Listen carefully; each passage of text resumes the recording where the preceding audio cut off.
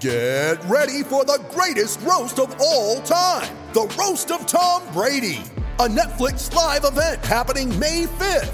Hosted by Kevin Hart, the 7-time world champion gets his cleats held to the fire by famous friends and frenemies on an unforgettable night where everything is fair game.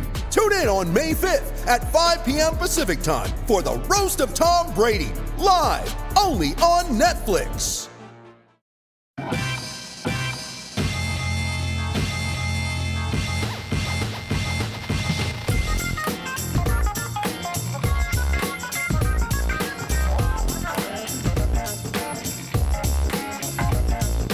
Welcome, everyone, to RB1 Colon, a fantasy football podcast, part of the Fake Teams podcast channel. I am your humble host, Pete Rogers, and I am joined by some of the guys. We have the working girl, Jordan Smith, and the ginger, clean-shaven man, Nick Botterford. Nick, I thought we were growing that beard back out. What are we doing here? No, now that it's getting a little bit warmer out here in Seattle, it's hitting its highs, man. It's like 57, 58 the other day. So it's getting too hot for the beard. Too hot for the beard. And Jordan, how are you? Doing great. Just got back from Philadelphia, which wasn't all that warm. It was very cold and unfortunate, but it's nice that it's combine season, draft season's around the corner, free agency is coming up in like 2 weeks ish. So that's always good. Always exciting time of year before we hit the dry month. Not a lot of football content between draft and training camp. You know what's also exciting? I'm back on the bat wagon. Pictures of Robert Pattinson's Batmobile came out today, and let me tell you, it's a good-looking Batmobile. I'm back in on Robert Pattinson as Batman. I can't believe you were even out. I know. You seem like a RPAT guy. I am an RPAT guy, but those pictures came out of the motorcycle scene, and I was like, this bat suit looks like a man in hockey pads, which we all know Christian Bale spits upon. I'm not wearing hockey pads. That's the difference between me and you. Now, Nick, it's your turn. I don't give a shit. Nick, you have to do the Batman voice. That's the whole point. That's the whole fun of this. I'll do Bane randomly later on. Come on, I'm much more of a Bane than a Batman. That's some good self-scouting right there. Yeah. All right. Well, Jordan alluded to it. Since we last were in your ears, the combine went down, and there's a lot of great performances and a lot to talk about. So we're going to get right into that stuff to start the pod off. Nick, in your mind, who were some people who really stood out and were big winners from the combine? Well, so the person who has me most excited as the obsessive late round quarterback guy is Justin Herbert. I was first turned on to this, as I do, scrolling through Evan Silva's Twitter, and he was commenting on Bucky Brooks having made the comparison between him and Josh Allen. Their workout numbers were extremely similar. Specifically, their 3-cone drill hitting 706 for Herbert. I think it was like 699 or something like that for Josh Allen. Their 40s ended up not being all that fast. Justin Herbert hitting 4.68. Unfortunately, we haven't been able to get information on their 10-yard split, which I value basically as like the speed score for every position. I'll be looking forward to seeing that. But basically, I think that Herbert, and he's similarly enormous. He's 6'6", 236. So a 706 3-cone is awesome. A 4.46 20-yard short shuttle is awesome. 10.3 broad jump, 35.5 vert. These are really good numbers from a guy who effectively is like larger than what, John Gruden would have fetishized as the perfect pocket passing sized quarterback, back like when he was with the Bucks. I guess when he had Garcia, who was 6'1". But anyway, the point is 6'6", 236. That is moving. He's got a huge arm. what's going to be interesting about him is that he's such a different type of athlete than the typical like sprinting quarterbacks of the like Vic, Lamar Jackson, or those others who weren't quite as prolific, but maybe like a Slash, if you will. You don't have to be blazing speed to still be a really effective mobile quarterback, and he's hitting the thresholds to basically make for a really exciting mobile passer. And I don't, he's not going to be valued as highly as the other quarterbacks in this draft, like Burrow and Tua. So I've got my eye on him. I think that depending on where he goes, if a team is willing to let him just be a mobile passing quarterback and scramble for 40 yards a game, I think that he could, he'll toss interceptions, but if you draft him and basically bench him and pair him with another guy in the late rounds like Baker Mayfield, I bet you could have a pretty awesome 1-2 punch at quarterback in 2020. Yeah, I just did one of my post-combine mock draft on fake teams. I have a hard time thinking that he makes it too much past 6 to the Chargers. That seems, maybe it's a little high on him, but I feel like the Chargers are not going to go into 2020 with Tyrod Taylor as their starting quarterback, and Justin Herbert, given the athletic intangibles and just the big body, throw the ball down the field with Keenan Allen and Mike Williams in that offense. And I think they're going to tag Hunter Henry. Like, that's a great place for him to fall into. And I feel like that is a natural landing spot for him at 6. I would not like them going there just because of what a donkey offense they run. But yeah, I mean, it would give them the chance to start right away. So that could get interesting. Yeah, I don't think 6 is too high, because when we I don't know if I'm just speculating here, but when we look at the draft, that you have Joe Burrow, who's obviously number 1, and then I think Tua could honestly go number 3, maybe even number 2. I've heard some whispers about that on Twitter about him just going to Washington. So once those 2 are off the board, you got people who are just going to start like getting a little hot under the collar and being like, oh God, we got to get our guy. Like, now we can't, we can't dilly-dally bet on him falling. Yeah. I like Justin Herbert though, as somebody who came in and performed well at the combine. I was on him coming in because I thought that he was getting a lot of buzz as just like the quote unquote prototypical quarterback, which, just basically is like code for this is a tall guy who throws the football. Tall white guy who throws the ball well. Yeah. Shout out to Pride of Detroit and Kent Lee Platt. He developed relative athletic score. He has Justin Herbert's 10-yard split at 1.63, which is pretty good. It was considered elite, according to his calculations. And that's all based on a bunch of things like how well you do with speed testing based on like your height and weight as well. It's some sort of weird, funky metrics that combines all that thing. It's fun, considering rookie draft picks. So, I think weight adjusted that's all right, but I would hope that we get some more clarity and that it's a little bit faster than that. I am just So 163. It's okay. So Josh Allen, just for comparison, he's 6'4.5" or 6'5", 237 pounds. So they're a pound difference.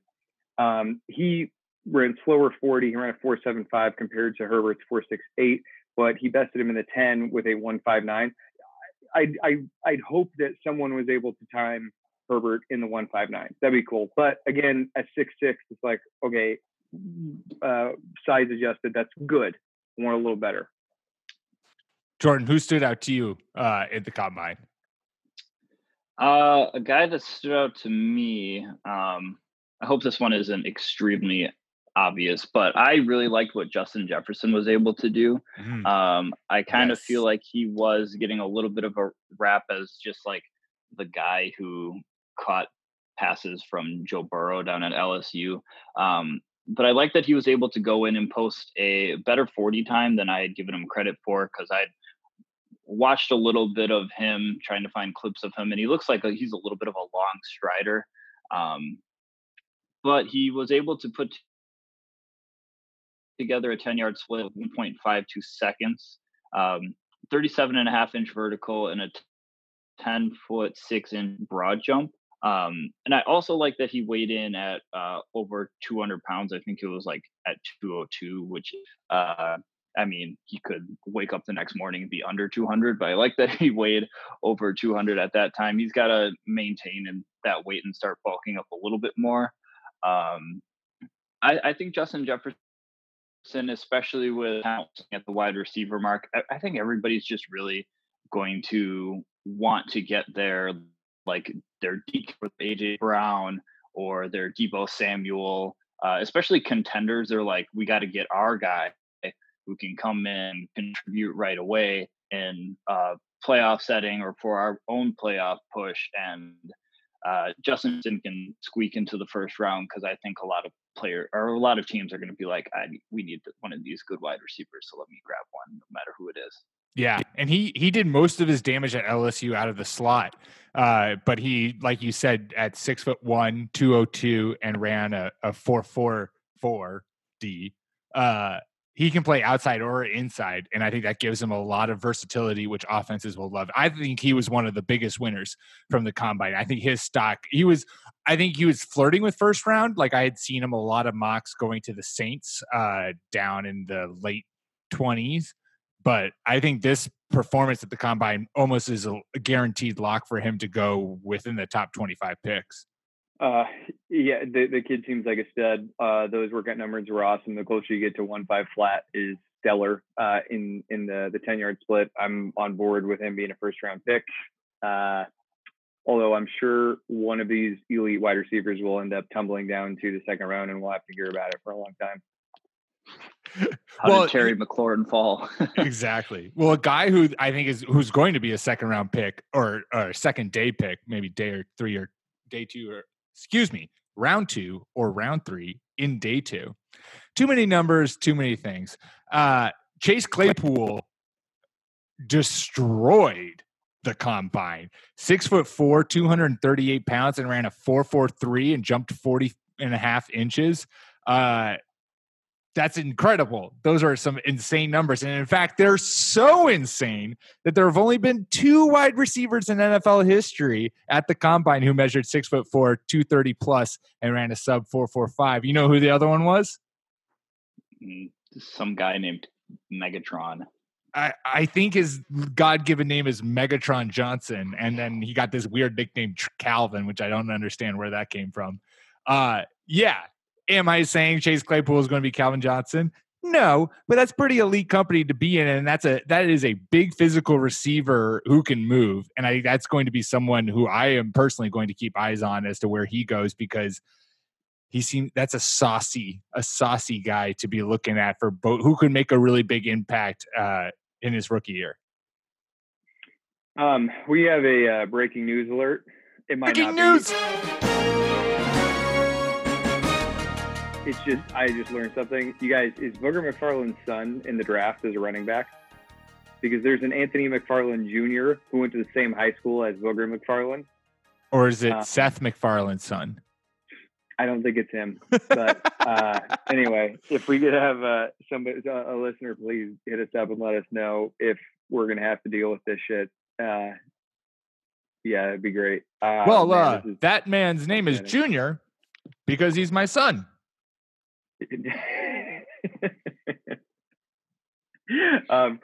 Anyway, yeah, I similarly, or did you want to keep waxing poetic about your boy there, Pete?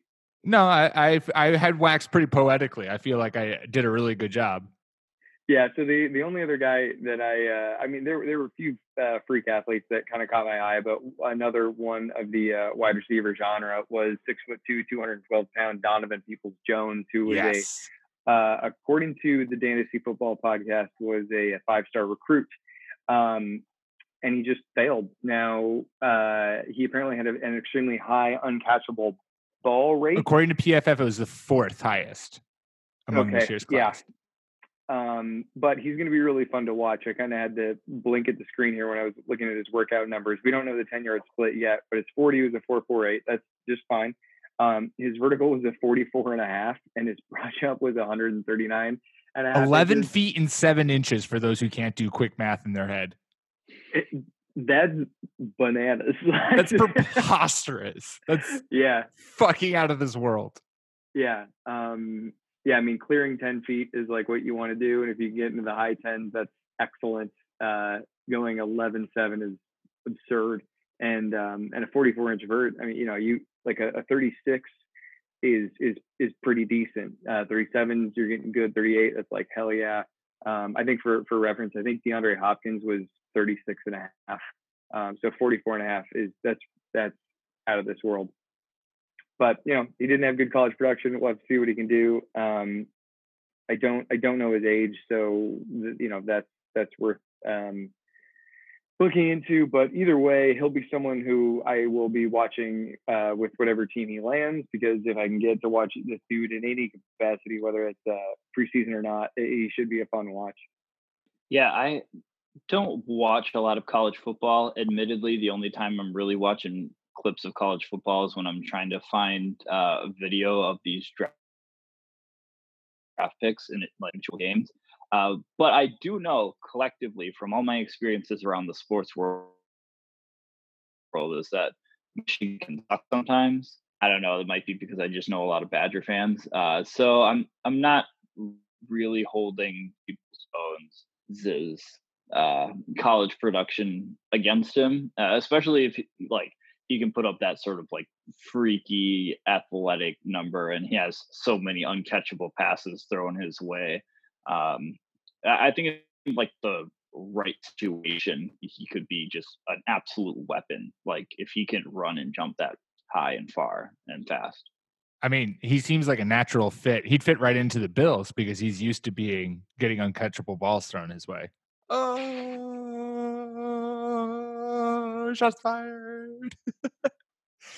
I also want to give a quick shout out before we move on from the combine to Jonathan Taylor, who the running back for Wisconsin, who ran a 4.39 at 226 pounds, I think 220 plus pounds.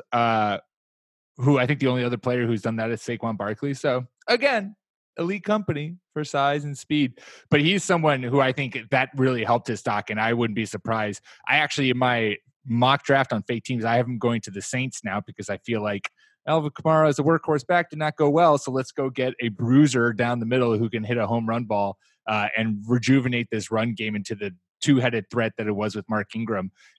So Jonathan Taylor with that size and his ability to run through the tackles as well with 4.3 speed, that's pretty nice. Taylor's an excellent pass catcher, though, isn't he? I think he is good. He's not as good as J.K. Dobbins. I think Taylor, that was one of the questions going into the combine was Taylor's hands, and then he flashed strong hands in the drills. That's my understanding. I think J.K. Dobbins is the more natural ball catcher. Okay.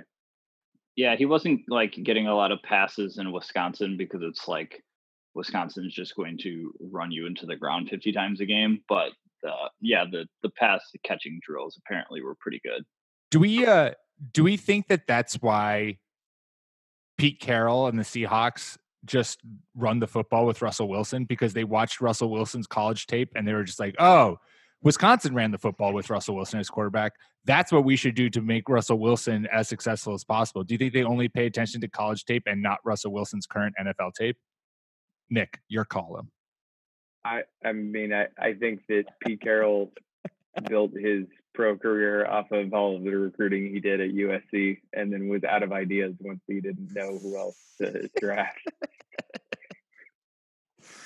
Any other names at the combine that stood out to you guys? I got a couple in case there was some overlap. I liked AJ Dillon, who was a running back out of Boston College. Am I messing that up? Yeah, I think so.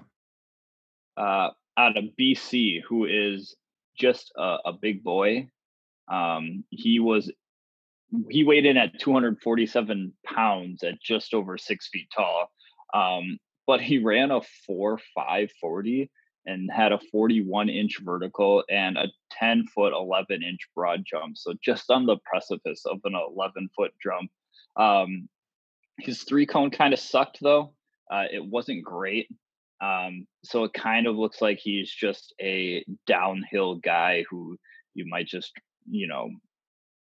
put out there onto the field as a battering ram. A guy that I like to, I was a little bit worried about, concerned about Michael Pittman Jr. Receiver at USC. He does have pretty elite size, and at 6'4". Watching him a little bit on tape, I kind of thought he looked a little slow and just not, I don't know, a little Mike Williams for the Chargers-esque there. But running a 4.5 was better than I assumed. His 4.14 shorts shuttle was the second best time among wide receivers, which was pretty neat. And he is 6'4" with the 36.5-inch vertical, which can be pretty good trick to have down in the red zone. So I think he helped himself be probably a day 2 pick at least.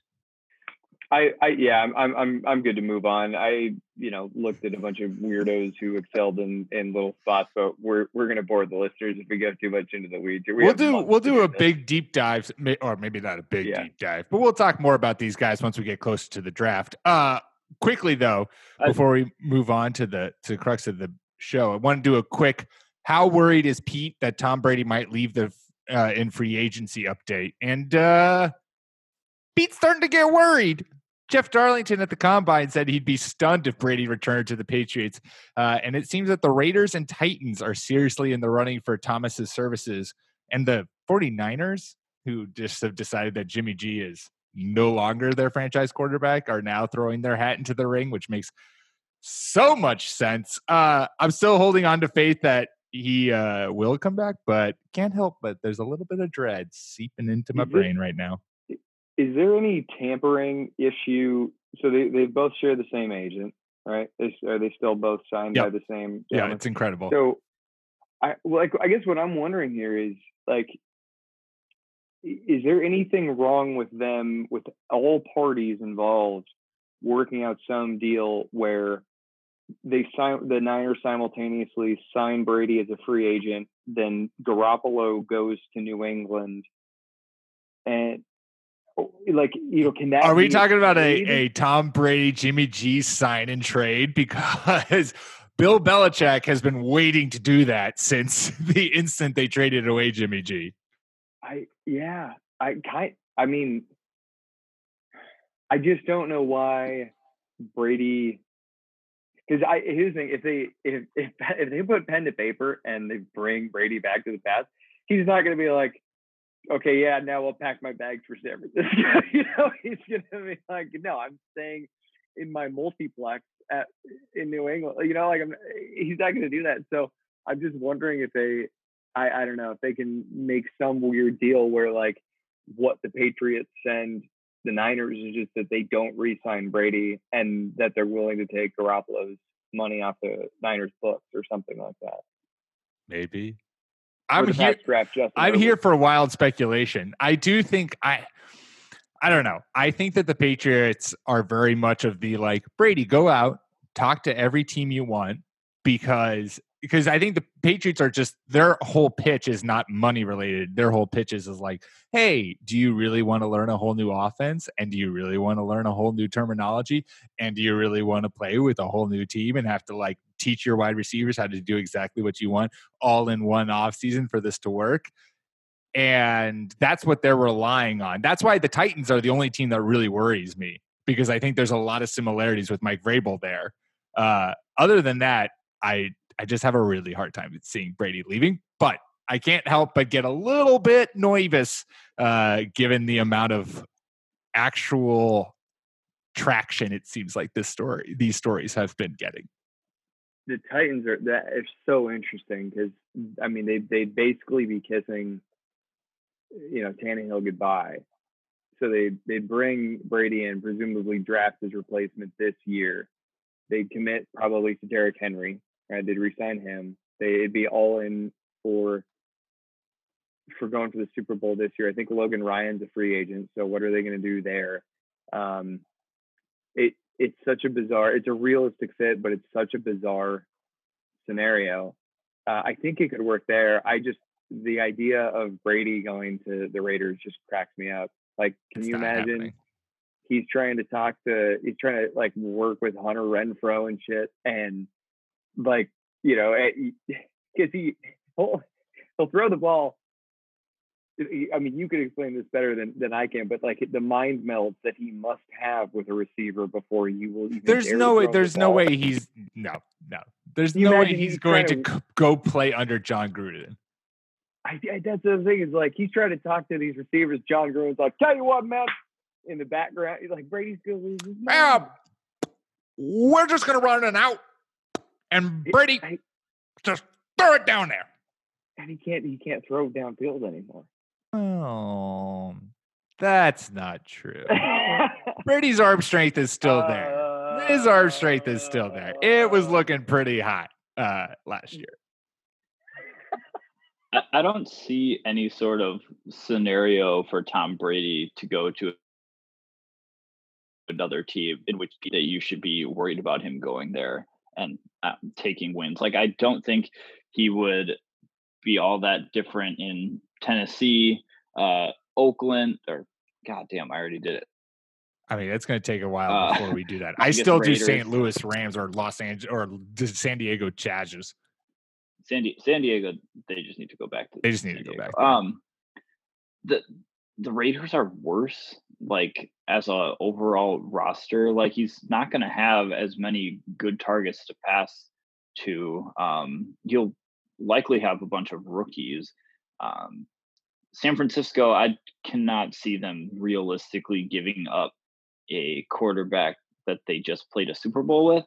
That seems a little dumb, especially considering that Jimmy's contract, I believe, just gets significantly cheaper in the coming seasons. And I don't know. I don't think Brady has as much leverage as his agent or whomever might like him to believe. But I also don't think the Patriots have that much leverage either. So I think at the end of the day, they might be stuck with each other.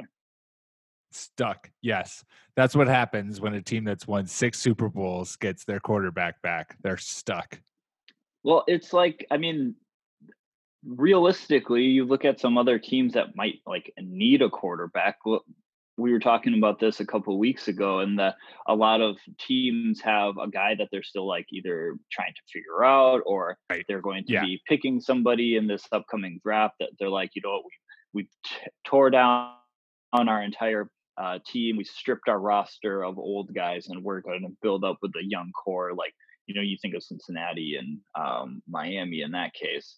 And it's just, there's not a whole lot of places for him to go. There's not a whole lot of places for other free agent quarterbacks to go. So it's a tough situation all around, I would say. So there's my Tom Brady update. Before we move on, we are going to take a quick ad break. You ready? Showtime. On May 3rd, summer starts with The Fall Guy. Let's do it later. Let's drink a spicy margarita. Make some bad decisions. Yes. Audiences are falling in love with the most entertaining film of the year. Fall Guy. Fall Guy? Fall Guy. That's what the poster said. See Ryan Gosling and Emily Blunt in the movie critics say exists to make you happy. Trying to make it out? Nope. Because I don't either. It's not what I'm into right now. What are you into? Talking. Yeah. The Fall Guy. Only in theaters May 3rd. Rated PG-13. With threats to our nation waiting around every corner, adaptability is more important than ever. When conditions change without notice, quick strategic thinking is crucial. And with obstacles consistently impending, determination is essential in overcoming them. It's this willingness, decisiveness, and resilience that sets Marines apart. With our fighting spirit, we don't just fight battles, we win them. Marines are the constant our nation counts on to fight the unknown. And through adaptable problem solving, we do just that. Learn more at Marines.com. All right, we are back. And I dropped a bomb on Fake Teams this week, posted my top 100 Dynasty players for 2020. So it is time for Nick and Jordan to have their way with me, just how I like it. It's time for my top 25 Dynasty players for 2020. Or who I'd most want to start my Dynasty team with if I were to start a Dynasty team.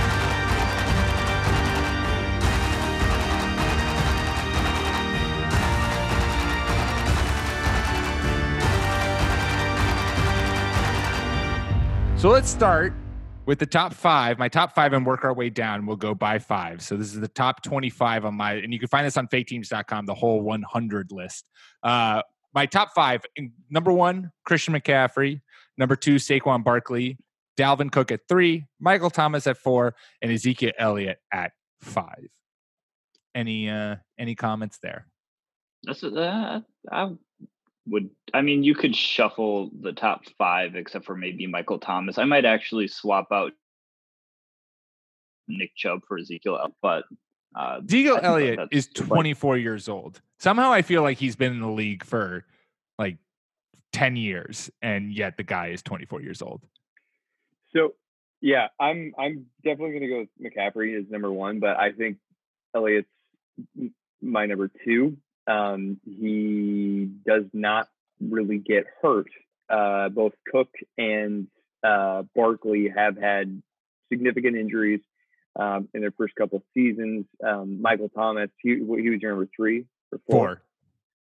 4. Yeah, I think you can really, depending, as long as there's a PPR or half point PPR aspect to this, I have no problem with him being in the top 5. If it's full point, put him at number 3.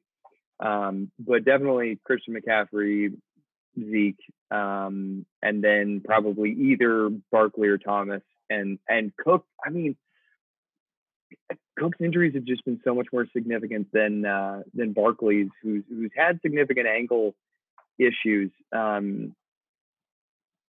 But yeah, I think my biggest issue is just that Elliott goes from whatever you had him at 4 or 5. Yeah, up to 2 for me. 5 to 2. That's fair. I just Saquon Barkley was incredible his rookie year, and his sophomore year was clearly hampered with injuries. And you're hoping that those injuries aren't anything too serious and that he can return to what he showed us his rookie year. But you're right. Dalvin, my number 2 and 3 have had injury problems in their young careers, and Ezekiel Elliott does not offer that. So that's fair. Let's move on to 6 through 10. At 6, I have DeAndre Hopkins. Number 7, Devontae Adams. Number 8, Nick Chubb. 9, Juju Smith-Schuster. And 10, Joe Mixon. Juju, I actually bumped up quite a bit from where I initially had him because he's another guy like Saquon Barkley where I feel like Juju Smith-Schuster is a very good wide receiver, an exceptional wide receiver, and we just missed that this year because of the fact that he was playing with 700 different quarterbacks because none of the signal callers in Pittsburgh could either stay healthy or B were good. And so you're hoping that with either Big Ben coming back healthy or the Steelers making a commitment to the quarterback position somewhere else, that he can return to what we've seen in the past. That being said, maybe we'll never see it because he no longer will have someone like Antonio Brown on the outside to draw attention away from him. But I still have some faith in him, and I think that he still has a fair amount of value going into 2020. Do the Steelers have cap space to sign Tom Brady? I just want to make you mad. That might highlight the list of teams that I would hate to see Tom Brady play for. The Jets being probably number 1, the Steelers certainly number 2. Yeah, I'm not exceptionally high on Juju Smith-Schuster. I wasn't very high on him last year, and I'm still not because I don't know who's going to be throwing him the football. And it's hard to tell, what kind of production he's going to get if he has, Mason Rudolph or Duck Hodges throwing him the ball at number 9 overall. I think there are some guys behind him. You look at, see the Godwin or Amari Cooper, who I would definitely take ahead of Juju. Okay, Pete, I need you to rapid fire one more time, 6 through 10 for me. I was so thrown off by we'll go. Then I'll take it apart. Hopkins, yeah. Adams, Chubb, Smith-Schuster, and Mixon. Okay. Yeah, so Chubb, Smith-Schuster, and Mixon, those are crazy. I'm in for Hopkins being where he is.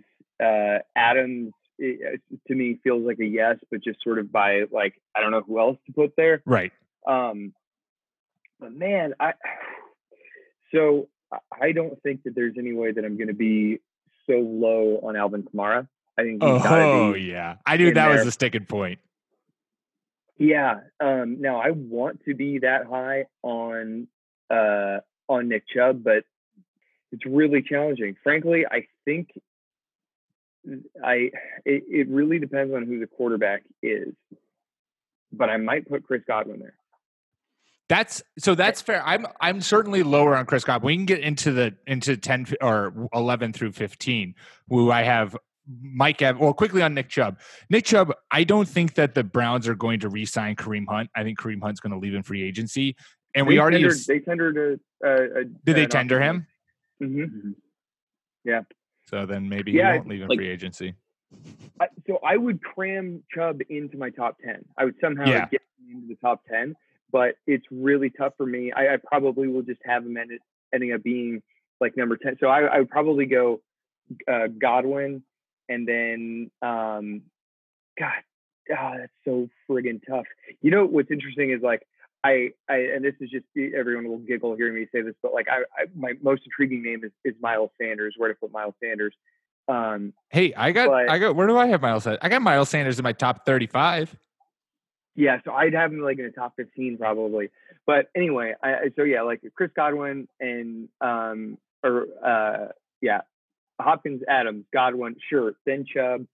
And then what's funny is like it might then be Mike Evans. So at 11 I have Mike Evans, 12 is Josh Jacobs, 13 is Alvin Kamara, 14 Amari Cooper, and 15 Tyreek Hill. Yeah. Okay. So I just realized that I was overlooking Cooper and Hill. So I'd probably put Hill ahead of Godwin. Anyway, I've thrown this off with my tangent here. That's the whole point of the discussion. I'm trying to think of it like as a dynasty draft. Like if you have a 10 or 12 team draft, like where does the first round start and when does it snake back around? Like, would you be happy with Josh Jacobs and Alvin Kamara as bookends? Absolutely. But yeah, that's just mentally how I'm trying to think of it. Yeah, and that's what the phrasing of the title. These are if I'm starting a dynasty team right now, this is like the ranking of which player I'd most want to start with.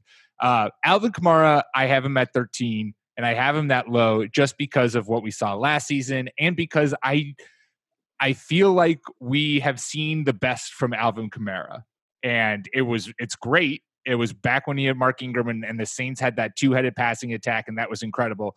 I don't know if Kamara is going to reach that again. I don't know. I don't think that he is a standalone only running back in a backfield team. I think Sean Payton knows that. Nick loves to point out the Sean Payton story of him saying that Alvin Kamara isn't hard, or whatever the phrasing is. Yeah, he's soft. He's soft. And meanwhile, Josh Jacobs is the clear number one back in Las Vegas, is a 3-down back, can do it all, and has done it all, did it all his rookie year. So if you're going between the two, I know it might sound crazy, but Josh Jacobs I would rather have for the foreseeable future than Alvin Kamara, simply just because I don't trust Alvin Kamara I don't know. I have lost faith in what we thought Alvin Kamara was given this past year.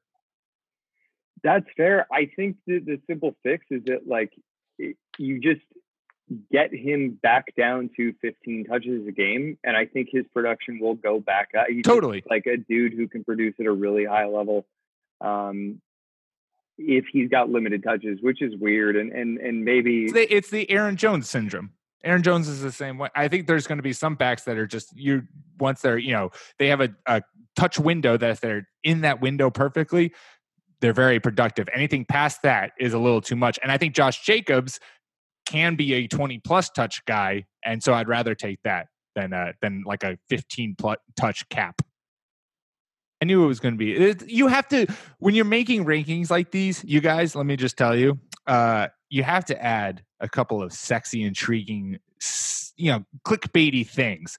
Not having Alvin Kamara in the top 10, pretty clickbaity. That's how it's done.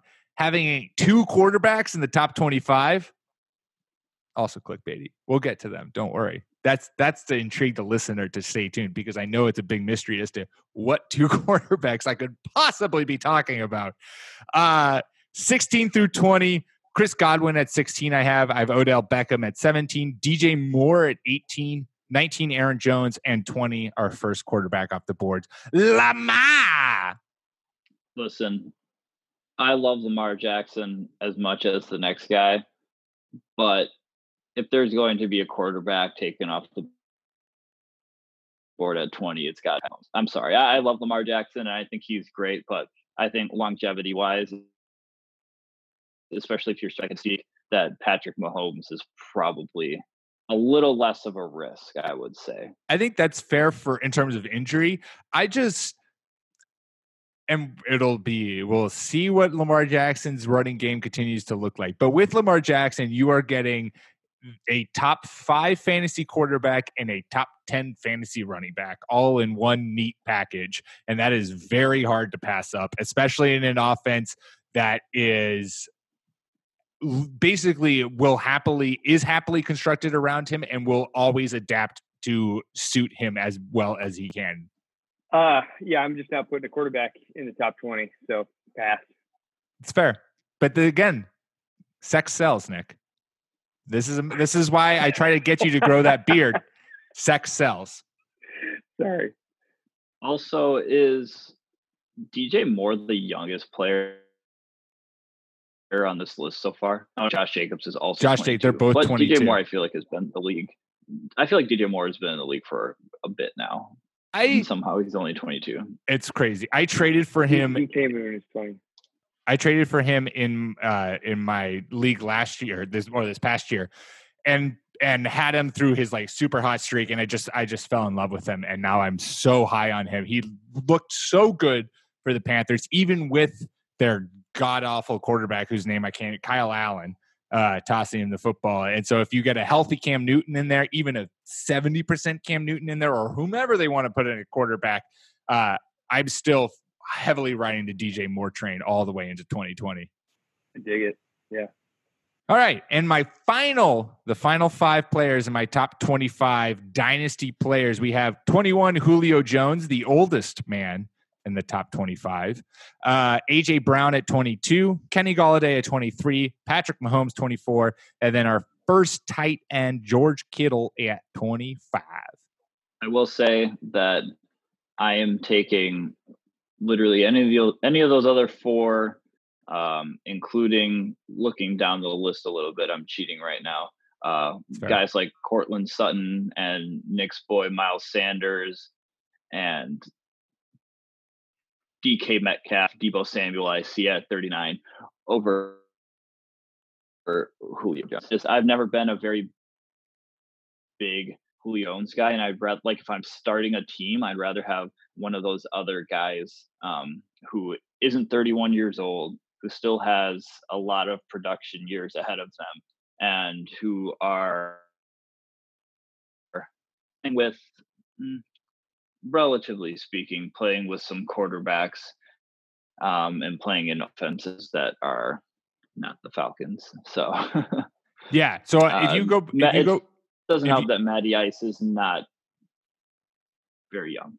Yeah. If you go with your 12-team draft kind of strategy snake, then Julio Jones is like the back end of the second round, and then you could snake into, at least according to my ranking, snake into like a Miles Sanders, or snake into a DJ Chark, DK Metcalf, Deebo Samuel. Like, I personally, if I'm late enough in a dynasty draft, getting someone like Julio where you're like, all right, veteran, I know exactly what I'm going to get. Maybe he'll drop off in 2 to 3 years, but he still will have name recognition where I could probably make a move for him before he has a massive collapse, barring any kind of serious injury. I could trade him, but I know I've got at least a solid producer who's going to be a top 5 receiver for year 1 and maybe even year 2. And I can then take a shot on someone like DK Metcalf, Deebo Samuel to really take that big jump in their sophomore year and not be solely reliant on a young wide receiver to carry the receiving load. Yeah, it's honestly with Julio, just personal preference. I've done like a couple dynasty drafts, and my position most been like, I don't really care what happens in year one. If I perform really well with my dynasty, that's great. But I'm mostly building for like longevity. Sure. And at like, if I'm throwing away Julio or a first year with Julio at 31, that means next year he's going to be 32 when I'm really starting to try to put together a winner. I don't even know where to begin. This is so challenging. Not that I disagree. Like, there's just so much. Like, what's so funny is I think I'm much more in the mood of like, yeah, I want to win now. And like the idiots that I do leagues with. Dude, shots fired now. All those people listen to the podcast. Yeah, I left one of my leagues this year and I feel free. But I mean, I got like Allen Robinson in there in the early 20s, DJ Chark, Thielen. It's tough. Props to you, man. This must have taken a really long time. Yeah, I mean, so again, like for me, and you can find the whole top 100 list, my whole top 100 list on faketeams.com. It made it easier when I went through when I used the thought experiment of like, I'm starting a dynasty team. Who would I rather have? Because then when you get into those like weird clusters where it's, you know, like, let's see, here's a good cluster. You get Cortland Sutton, Allen Robinson, Calvin Ridley, Keenan Allen. Like that's a cluster of 4 wide receivers. Those guys, Allen Robinson, I've always loved. I loved him in Jacksonville. I'm so excited for what he did in Chicago, even with the shit of Mitchell Trubisky. And so I can tier those wide receivers just in my own head. I have Adam Thielen pretty far down there just because and this is possibly unfair of me, and it's almost certainly unfair of me. I just feel like Adam Thielen has maybe one good year left in him before he just suddenly becomes not the explosive receiver that we've seen him. So far. He's been struggling. He's had some injuries this last year. And I think that I probably had him a little too low, but the guys above him, Evan Ingram, Michael Gallup, Tyler Boyd, Austin Eckler, Kerryon Johnson, Chris Carson, Deebo Samuel, DK Metcalf, those were all names who I'd rather start a dynasty team with than Adam Thielen. So you get those things, and yeah, then it probably pushes names down a little too low, but it does make the kind of organization process, at least for me, made it a little bit easier to piece it all together. That's all fair. That's all very, very fair. Thanks, Nick. I try to be fair. It's just so interesting. Like, what do? Do you try to win first? I think I try to win first and then just trade picks constantly. And Jordan tries to build a team with longevity. I get so obsessed with draft picks. It gets a little annoying. We would be really good in a. You guys would feed off of each other. Yep. Nick would just have this like superior team of veterans, and Jordan would have every draft pick for the next 10 years. Yep. My team would have so much potential. Not realized potential, but just regular. Jordan is potential. All for you can get a boat or a mystery box, and Jordan's like, oh. Give me the mystery box. It could be a boat. The mystery box could be a boat. Oh, shit. Well, there you go. If you want to see the full, like I said, full 100 list, my 100 top dynasty players for 2020, make sure to check it out on faketeams.com, along with all of the good stuff that we're putting out there. It's fantasy baseball season coming up, so if you partake in that, make sure to tune in. We have the occasional fantasy football stuff going up there too, including this podcast. Make sure to subscribe to the podcast, Fake Teams, on everywhere you get your podcasts, iTunes, Spotify, Stitcher, the whole 9 yards. Oh, we are there. Follow us on Twitter at RB1 Podcast. Follow myself at Pete M. Rogers, Jordan at Jordan_Smith27, and Nick at Ginger__ Nick without a K. We will be back at you next week to our original Tuesdays, I do believe. But until then, peace.